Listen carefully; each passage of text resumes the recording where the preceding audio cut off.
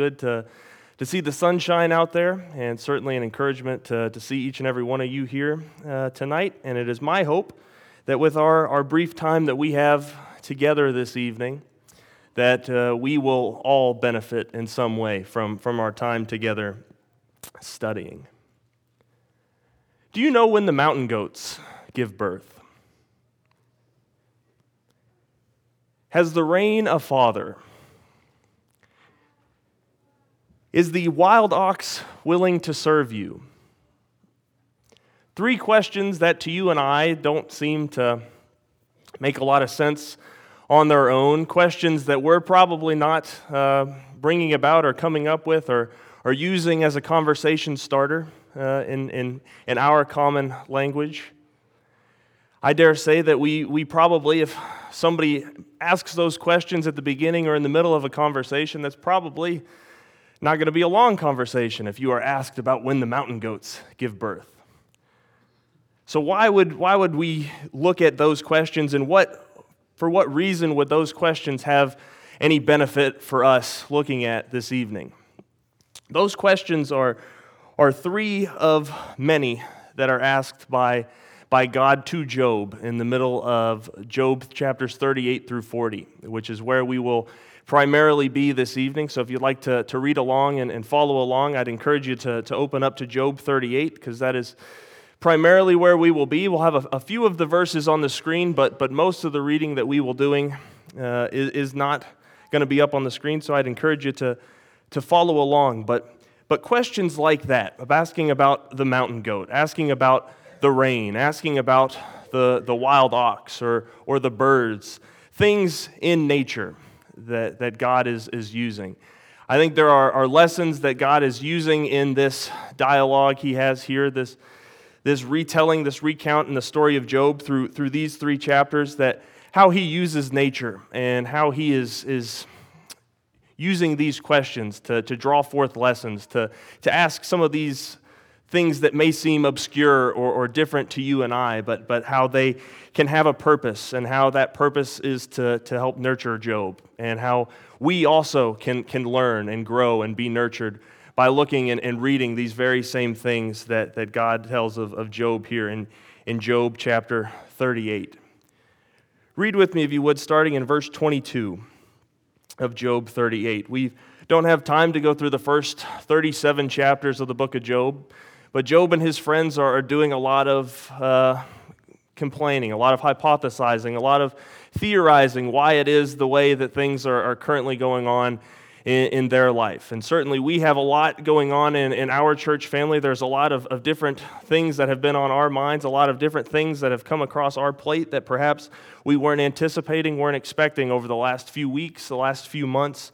And so I feel that going back here to the story of Job, and specifically where the Lord is speaking to Job, and looking at those chapters, that might be of some benefit for us tonight, by looking at nature and what God is saying about nature and how that can help nurture and help Job and us grow. Read with me, if you would, in Job 38, starting in verse 22. Job 38, 22. It says, "Have you entered the storehouses of the snow, or have you seen the storehouses of hail, which I have reserved for the time of trouble, for the day of battle and war? What is the place to where light is distributed, or where the east wind is scattered upon the earth?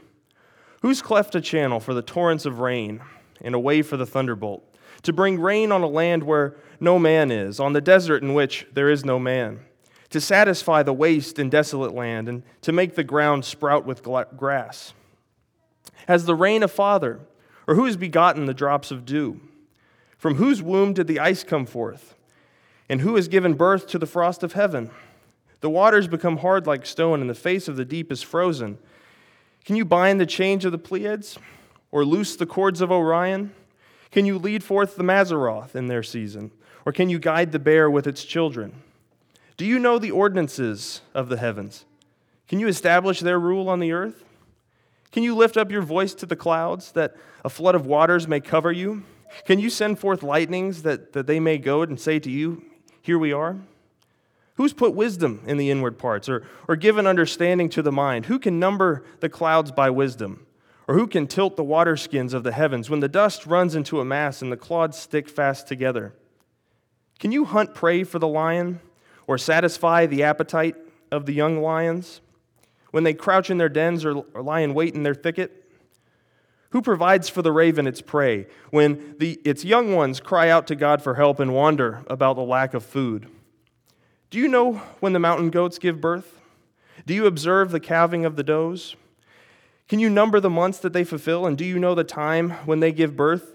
When they crouch, bring forth their offspring, and are delivered of their young ones become strong, and they grow up in the open, and they go out and do not return to him.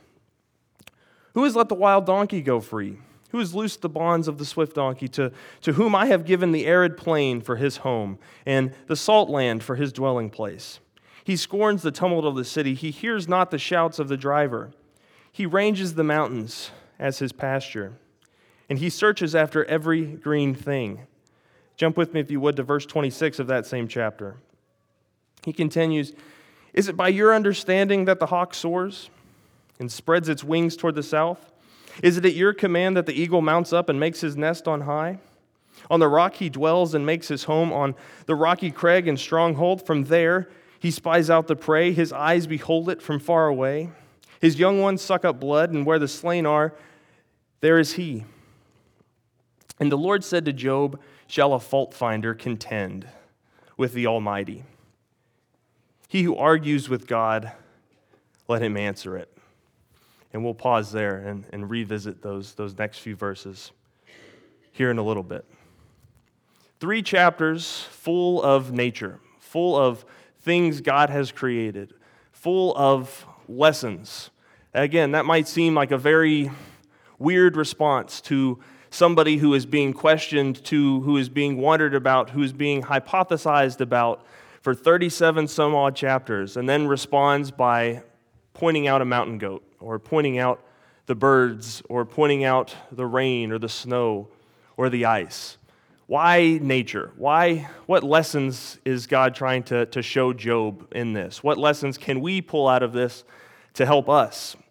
And I've got 6 of them for you this evening. 6 simple lessons that look at nature, that look at these very same verses that we read, these very same things that are told to Job that are to help Job be nurtured, to help Job grow.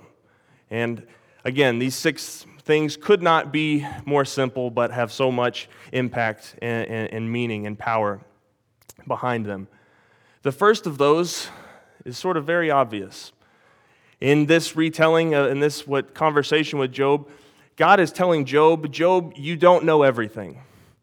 And the lesson for me is that I don't know everything. I don't know all that is taking place, whether it is that wild donkey who is grazing outside of the city where he cannot hear the city, I cannot hear him, whether it is why the bird flies south, whether it is all of the different things that are going on in the world at any given moment. There is so much that Job does not know, that you and I do not know. I don't know everything that is going on in the world. I don't have every answer. I don't have every explanation. I don't have every reason why an event is occurring. I don't have every answer as to how or what I can do about it. And that's sort of a sobering thing for us to start with, to realize that there is a lot out there that I don't know about, that I am uncertain of. Because in our times, with how we live today, there's information is everything, right? Knowledge is power is one of those familiar phrases that we've no doubt come to learn about. We have a 24/7 news cycle. We've got computers in our pockets that if we don't know something within a split second, we can type it in and find the answer for most of the things we are looking for, right? We love information. We love to have as many data points as possible if we're trying to make a decision. Or perhaps around this time of year, if you're like me, you're watching a lot of college basketball. And in 5 or 6 some odd weeks, there will be a bracket that comes out, and teams will be seeded 1 through 16 in each of their regions. And to those perhaps who are just at work and don't pay a lot of attention, but they like to fill out a bracket because everybody does, they will look and they will see the number 3 or the number 2 next to a team, and they'll think, oh, well, that team is probably pretty good. They've got a lower number. Or I've never heard of this team. What's a Wofford? I don't know what a Wofford is. I've never heard of them. Whereas you can, if you're like me, my guess is probably not a lot of you are spending your time doing this. But I have find myself on websites like this in the month of February and March, looking at numbers and data that honestly I have no idea how or what some of these numbers mean or what they show. But I think that it's giving me some insight of information that, oh, this team is really good at shooting three-pointers, and the team that they're supposed to play, they're a really good defensive team. Well, maybe this is a matchup that I should pay attention to, right? It's a silly illustration, but it's something that just goes to underscore that idea that we love to have access to information, right? It is really difficult on us when we don't know everything and when we are left out of the loop or we get surprised by something that is happening. So God is using nature to show this to Job by showing Job, look, there is a whole lot going on out there. There's a whole lot that is ongoing at this very moment, and you don't know everything, right? You are unaware. You don't have all of the answers from your perspective that I do. And that second lesson that Job is being taught by looking at nature to help him grow is no, you don't know everything, and also, no, you are not the creator. Job, you are not the creator. Another way to put that is, Job, you are not in control in this story. You're not the one who is in control of things right now at this moment, but you also don't know what has been and what has been going on for quite some time. Look back with you would at the beginning of chapter 38. We're going to read Job 38, verses 4 through 12. Job 38, 4 through 12. Here God does a bit of revisiting, reteaching, reinforming, reaffirming, reanalyzing, rephrasing, however you want to put it, of the creation account. He gives Job a recap of the creation account, just to underscore this idea that, Job, you are not in control. You have not been, you're not aware maybe of everything going on at this moment, but you also haven't been aware of all that is going on and has been going on for quite some time. Read with me, if you would, in Job 38, verses 4 through 12. Job 38, 4 through 12. It says, "Where were you when I laid the foundation of the earth? Tell me if you have understanding. Who determined its measurements? Surely you know. Or who stretched the line upon it? On what were its bases sunk? Or who laid its cornerstone? When the morning stars sang together and the sons of God shouted for joy? Or who shut in the sea with its doors when it burst out of the womb? When I made the clouds its garment and thick darkness its swaddling band, and prescribed limits for its set bars and doors, and said, thus far you shall come and no further, and here shall your proud waves be stayed. Have you commanded the morning since your days began, and caused the dawn to know its place?"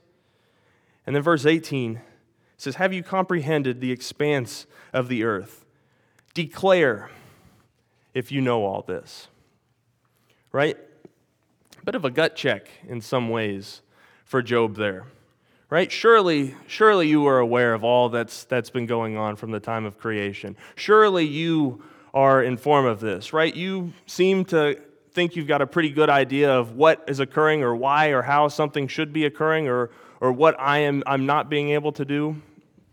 Not only do you not know everything, but also you haven't been there from the beginning. You don't know all that I am doing or all that has been. And you can understand how Job might sort of go through those check boxes and say, do I know where or what the foundation of the earth is laid in? Nope, not that. Do I know the recesses of the deep? No, haven't walked in those. Have I commanded the morning since my days began? No, not really a morning person myself. I can't check that one off. I don't know when the mountain goat gives birth. I don't know if rain has a father. I've not seen the storehouses of rain or of snow. I don't meet any of that. And I don't compete with that. I cannot contend with the Almighty and what He is able to do, what He knows, what He is in control of. And in a similar way for us, when we realize that we are not in control of a situation, when perhaps somebody else is making a decision, when the right decision to us seems so clear and so obvious that you just got to turn like literally right here, and this is the correct answer. And they decide to turn left and continue driving on a different path, and you just keep saying, "Oh, you know what? You can just let me out right here. I know the way we're supposed to be going. We missed a turn, and we keep going this way for no reason. I think that looks like the direction I'm supposed to be going." Right? When we are not in control, when we realize that we are not the creator, we're not the one in power, we're not the one holding the power of certain situations within our lives, that is a very difficult realization for us to occur, much like it was with Job. And part of the reason that God is, again, using nature to nurture, to help Job grow, by showing him these things that are in front of him. So no, Job, you don't know everything. No, Job, you are not the creator. You are not in control. And as we said, you cannot contend with the Almighty. You cannot meet or match or go head to head with what God is able to do. And Job comes to that realization with where we left off in verse 3 of Job chapter 40. That third lesson is one that Job understands pretty clearly. That no, I don't know everything. No, I am not the creator. No, I'm not in control. And I am indeed quite small. Job 40, verse 3, if you'd read with me. In Job 40, verse 3. It says, "Then Job answered the Lord and said, Behold, I am of small account. What shall I answer you? I lay my hand on my mouth. I have spoken once and will not answer, twice, but I will proceed no further." Right? Job understands that those first 37 chapters, maybe he didn't have the best perspective. Maybe he wasn't getting the best insight from those who are around him. No, Job doesn't know everything. No, Job is not the creator. No, Job is not the one in control. And he has that hand over the mouth moment where he realizes just how small he really is in this story's context. And we also have some of those hand over the mouth moments when we realize how small we seem or how small we feel within a certain aspect or area of our lives. Perhaps it's in the workplace, and you understand what it's like to feel small and to be overlooked and feel like the work that you are doing, you feel like you're giving a good and honest effort, but you are being passed over for a promotion or for a new job opportunity, and they're going a different direction than perhaps you would have wanted them to go. And you don't feel very valued in that workplace setting, right? We understand that on a sports team or being part of some sort of athletic team, right? Nobody dreams as a little kid of being the sixth man or a bench player, right? Everybody wants to be the star. Everybody wants to be the point guard, the quarterback, the whatever it is. They want to be the one making things happen on the field. Right? So it's easy when you do get sent and put in those bench playing positions, just waiting for your opportunity, that it's easy to feel overlooked, misunderstood, to feel discounted in some ways. We understand what it's like to feel small in friendships or relationships that have lessened or weakened over time, where we don't feel as appreciated or valued or as important as perhaps we once did in that friendship, in that relationship. And we've seen it break away in some aspect. Right? We even understand what it's like sometimes to feel really small sitting in the pew that you're in. Perhaps what you are facing and what you are going through seems really small compared to what some other people are facing. The people who may even be sitting in a pew directly around you. We can feel really small at times, that I'm not as important. We can feel that I'm not being as appreciated. I'm not being as valued as perhaps I feel that I'm worth. And we have those hand-over-the-mouth moments like Job does when God is showing him these things in nature, right? Things that Job is seeing on an everyday basis. And we understand that, no, there are times in life where I don't know everything, right? I'm not the creator. I'm not the one who's in control of this story. And yeah, that makes me feel really, really, really small. And those lessons, each of those three, are really hard to hear. They're even harder to accept or realize that that's currently how you feel. Nobody likes to feel small. Nobody likes to feel not valued. People like to be informed. They like to be in the loop. They like to be in the know. They like to have some sort of control on the situation. They don't like to always be a passenger. But it is from these three difficult lessons, these three hard lessons that God is teaching Job through nature, that three more lessons come about. Three lessons that I would say are that nurturing part of this story. From these hardships, from these hard times, is where the growth God wants to show Job by looking at nature. And it is also in these three areas that we can perhaps find growth, that we can perhaps find some level of nourishment as well. So no, number one, I don't know everything, but I can see an awful lot. No, I don't know everything that is going on, but I can see a lot that is going on. You know, I think one of the interesting things about Job 38 through 40 is that, yes, God is using nature and different things he has created to talk to Job, to show Job what is going to help him, teach him, to help him with this lesson. But all of these things that Job is listing, or God is listing to Job, they are tangible things, right? Things that Job sees or lives with or comes into interaction with on a daily basis. These are not things that are theories or ideas or concepts or things that are hard for him to grasp, right? He sees rain. He sees the morning. He sees the animals that are amongst him.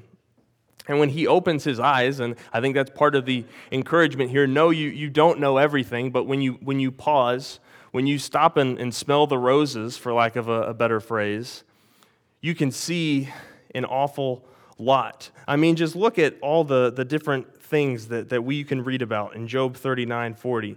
You can read about snow and hail. You read of battle and war. You read about light and wind. You read about thunder and lightning. You read about a desolate land. You read about land that is sprouting with grass. You read about drops of dew. You read about frost. We can read about the stars in the sky. You can read about the rule that is on earth. You read about water. You can read about lions that are hunting. You can read about the prey that they are hunting, the people who are lying in wait in their thicket, those who are out and about. You can read about the ravens, the young ones who are crying, who are waiting to be fed. You can read of the mountain goat. You can read of the wild donkey. You can read of the ox. You can read of the shouts of the city. You can read of the mountains and ranges where it is quiet. You can read of the horse. You can read of the locust. You can read of the hawk. You can read of the eagle. You can read of the nests and the rocks and the dwelling places. All of these things that God has created in nature, that he is encouraging Job to open your eyes. Look, see everything that there is around you. Look at all that there is. And so no, you don't know everything. No, I don't know everything that is going on. But when I pause, when I open my eyes, I can see an awful lot. And when I look through the New Testament, when I look to the life of Jesus, the example that Jesus has and how we ought to follow and we ought to live in that example, I can see Jesus' true nature. Much like Job is being shown actual nature, I can look to Jesus and his life and see who he is and what he does and how he loves and lives.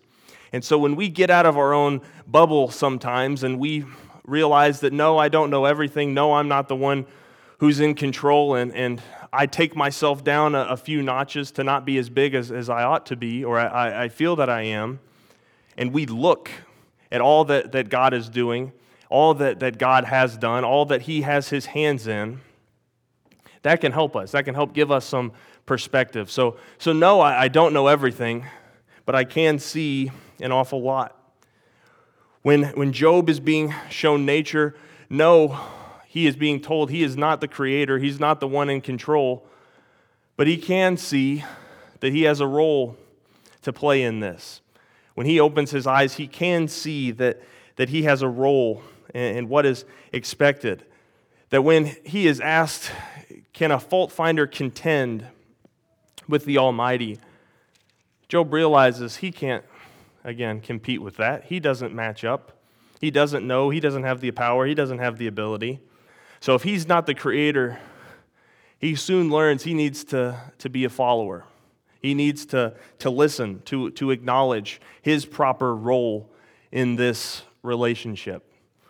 I know the building blocks classes, I think it was a month or two ago, in the high school and adult classes, we were looking at vitamins for growth was the month-long thing. And our high school class spent a lot of time talking about relationships and what is required of these relationships and how strong relationships have communication. And there is a requirement for communication, right? You have to know what to expect. You have to know what is required of you to bring into this relationship. So if I'm going to grow closer to God, if I want to grow to be more like him, to look to him as my example, then I need to understand what I have to bring to the table, right? I need to understand, A, what I don't have to be. I don't have to have all the answers. I don't have to know everything. I don't have to create and provide and be all-powerful,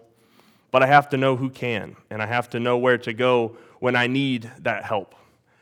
And so, no, I'm not the creator. No, I'm not in control all the time, but I can see my role, right? And that makes us, you think back to, much like Job was sort of taken and revisited that creation account. If we go back and look at the early books of Genesis 1, 2, and 3, and you go through that creation account and you get to Genesis 2, where Adam and Eve have been given a pretty clear-cut role for what is expected of them in the garden.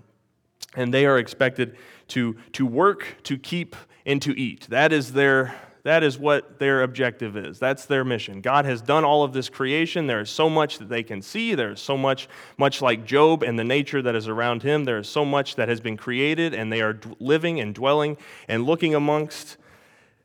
Work, keep, and eat. That is what was expected of them. Yet you get to Genesis 3, and they decide, well, maybe I'm going to put on this creator hat for a minute. Let me dip my toe into being the one in control. I know work, keep, eat, and don't do this, but perhaps God doesn't have the exact perspective. Maybe he doesn't understand this opportunity or this moment or how we're feeling in this moment.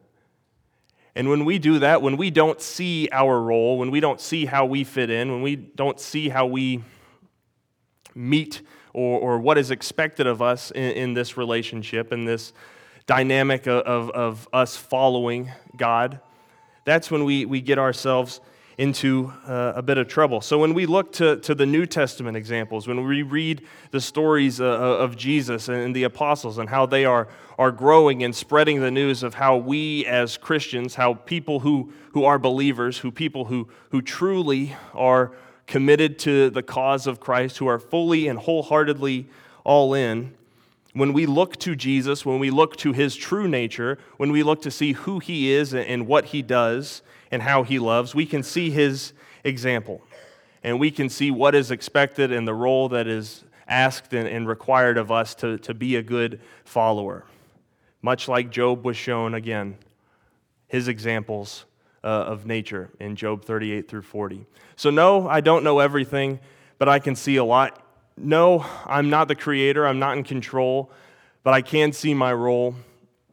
Thirdly, or lastly, yes, I am small, but I can see that small has great value. I can see that small has some really important value. Maybe my favorite group of verses from Job 38 through 40 come from Job 39, verses 27 through 29, if you'd like to revisit that with me for a brief moment. Job 39, 27 through 29, that really sort of layers onto this idea of, yes, you are small, yes, there are things you don't know about, yes, there are things that I have created that have been there and that have a role and a place in this life, but there's a layering of this value that small has there in verses 27 through 29 of Job 39. And verse 27 says, "Is it at your command that the eagle mounts up and makes his nest on high? On the rock he dwells and makes his home, on the rocky crag and stronghold. From there he spies out the prey, his eyes behold it from far away." And perhaps to you, you are just seeing verses about a bird who is sitting in a nest and flying. But when you think of what we know, of what we understand of, it's almost springtime, we know how birds like to build nests and how nests themselves are constructed and how these little itty-bitty twigs or little itty-bitty strings or little small things that birds can find to create their nest, right? Those small little twigs that nest that is constructed there in those verses play such an important piece to the dynamic of all that is happening there in those verses there. Because yes, the nest is sat on high, and from there the eagle is able to do these things. But that nest provides itself a home, a dwelling place, is what the verses tell us. It is a foundation. It is from there where the bird is able to have the ability to look out and discover and look for food. And that also impacts the prey that is being hunted, for lack of a better term. Right? The nest, the pieces, the strands of this nest that are being spoken there in those three verses are really, really small. You probably just read right over the verse. But they have such great value to all that is going on, to all that is happening in this specific window of God's creation, of this part of nature. And so if we can see that, if we can look at that and see how small a part, but important a part that a nest has for a bird, then what do we think when it gets to us? Do we not have more value than that? And I know you guys know sort of, at least some of you do, I really like hymns, and I think hymns do a good job of connecting ideas or illustrating ideas for us a little clearer. And I don't know, I did a brief look online to see if I could find anything, and I don't know exactly what the true reasoning or the true inspiration behind one of the hymns we sing was. But as you listen to the lyrics of it, the words that are written that we sing from time to time, I can't help but think that there is not a maybe better usage of Scripture than what we have read from Job 38 through 40 with these hymns. And it reads, "Can you count the stars of evening that are shining in the sky? Can you count the clouds that daily over all the world go by? God the Lord, who doth not slumber, keepeth all the boundless number. But he careth more for thee. But he careth more for thee. Can you count the birds that warble? Those warbling birds we read about in Job 39:41, who provides the raven its prey when the young ones cry out to God for help and wander about their lack of food. Can you count the birds that warble in the sunshine all the day? Can you count the little fishes that in sparkling waters play? God the Lord their number knoweth, for each one his care he showeth. Shall he not remember thee? Shall he not remember thee? God the Lord who dwells in heaven, loving care to each has given. He has not forgotten thee. And for us, for Job, for us, for our lives, for those around us who we can share this message with. That no, I don't know everything, but I can see a lot. No, I'm not the creator, I'm not the one in control, but I can understand my role when I look to Jesus and his true nature and his example of who I ought to be. That yes, I am small. I play a really small part in this story. But small has such great value. And if God has all this care and purpose and importance for speaking to Job and showing him the mountain goat or the rain or the birds, that does he not have that same level of interest and care and love for each and every one of us?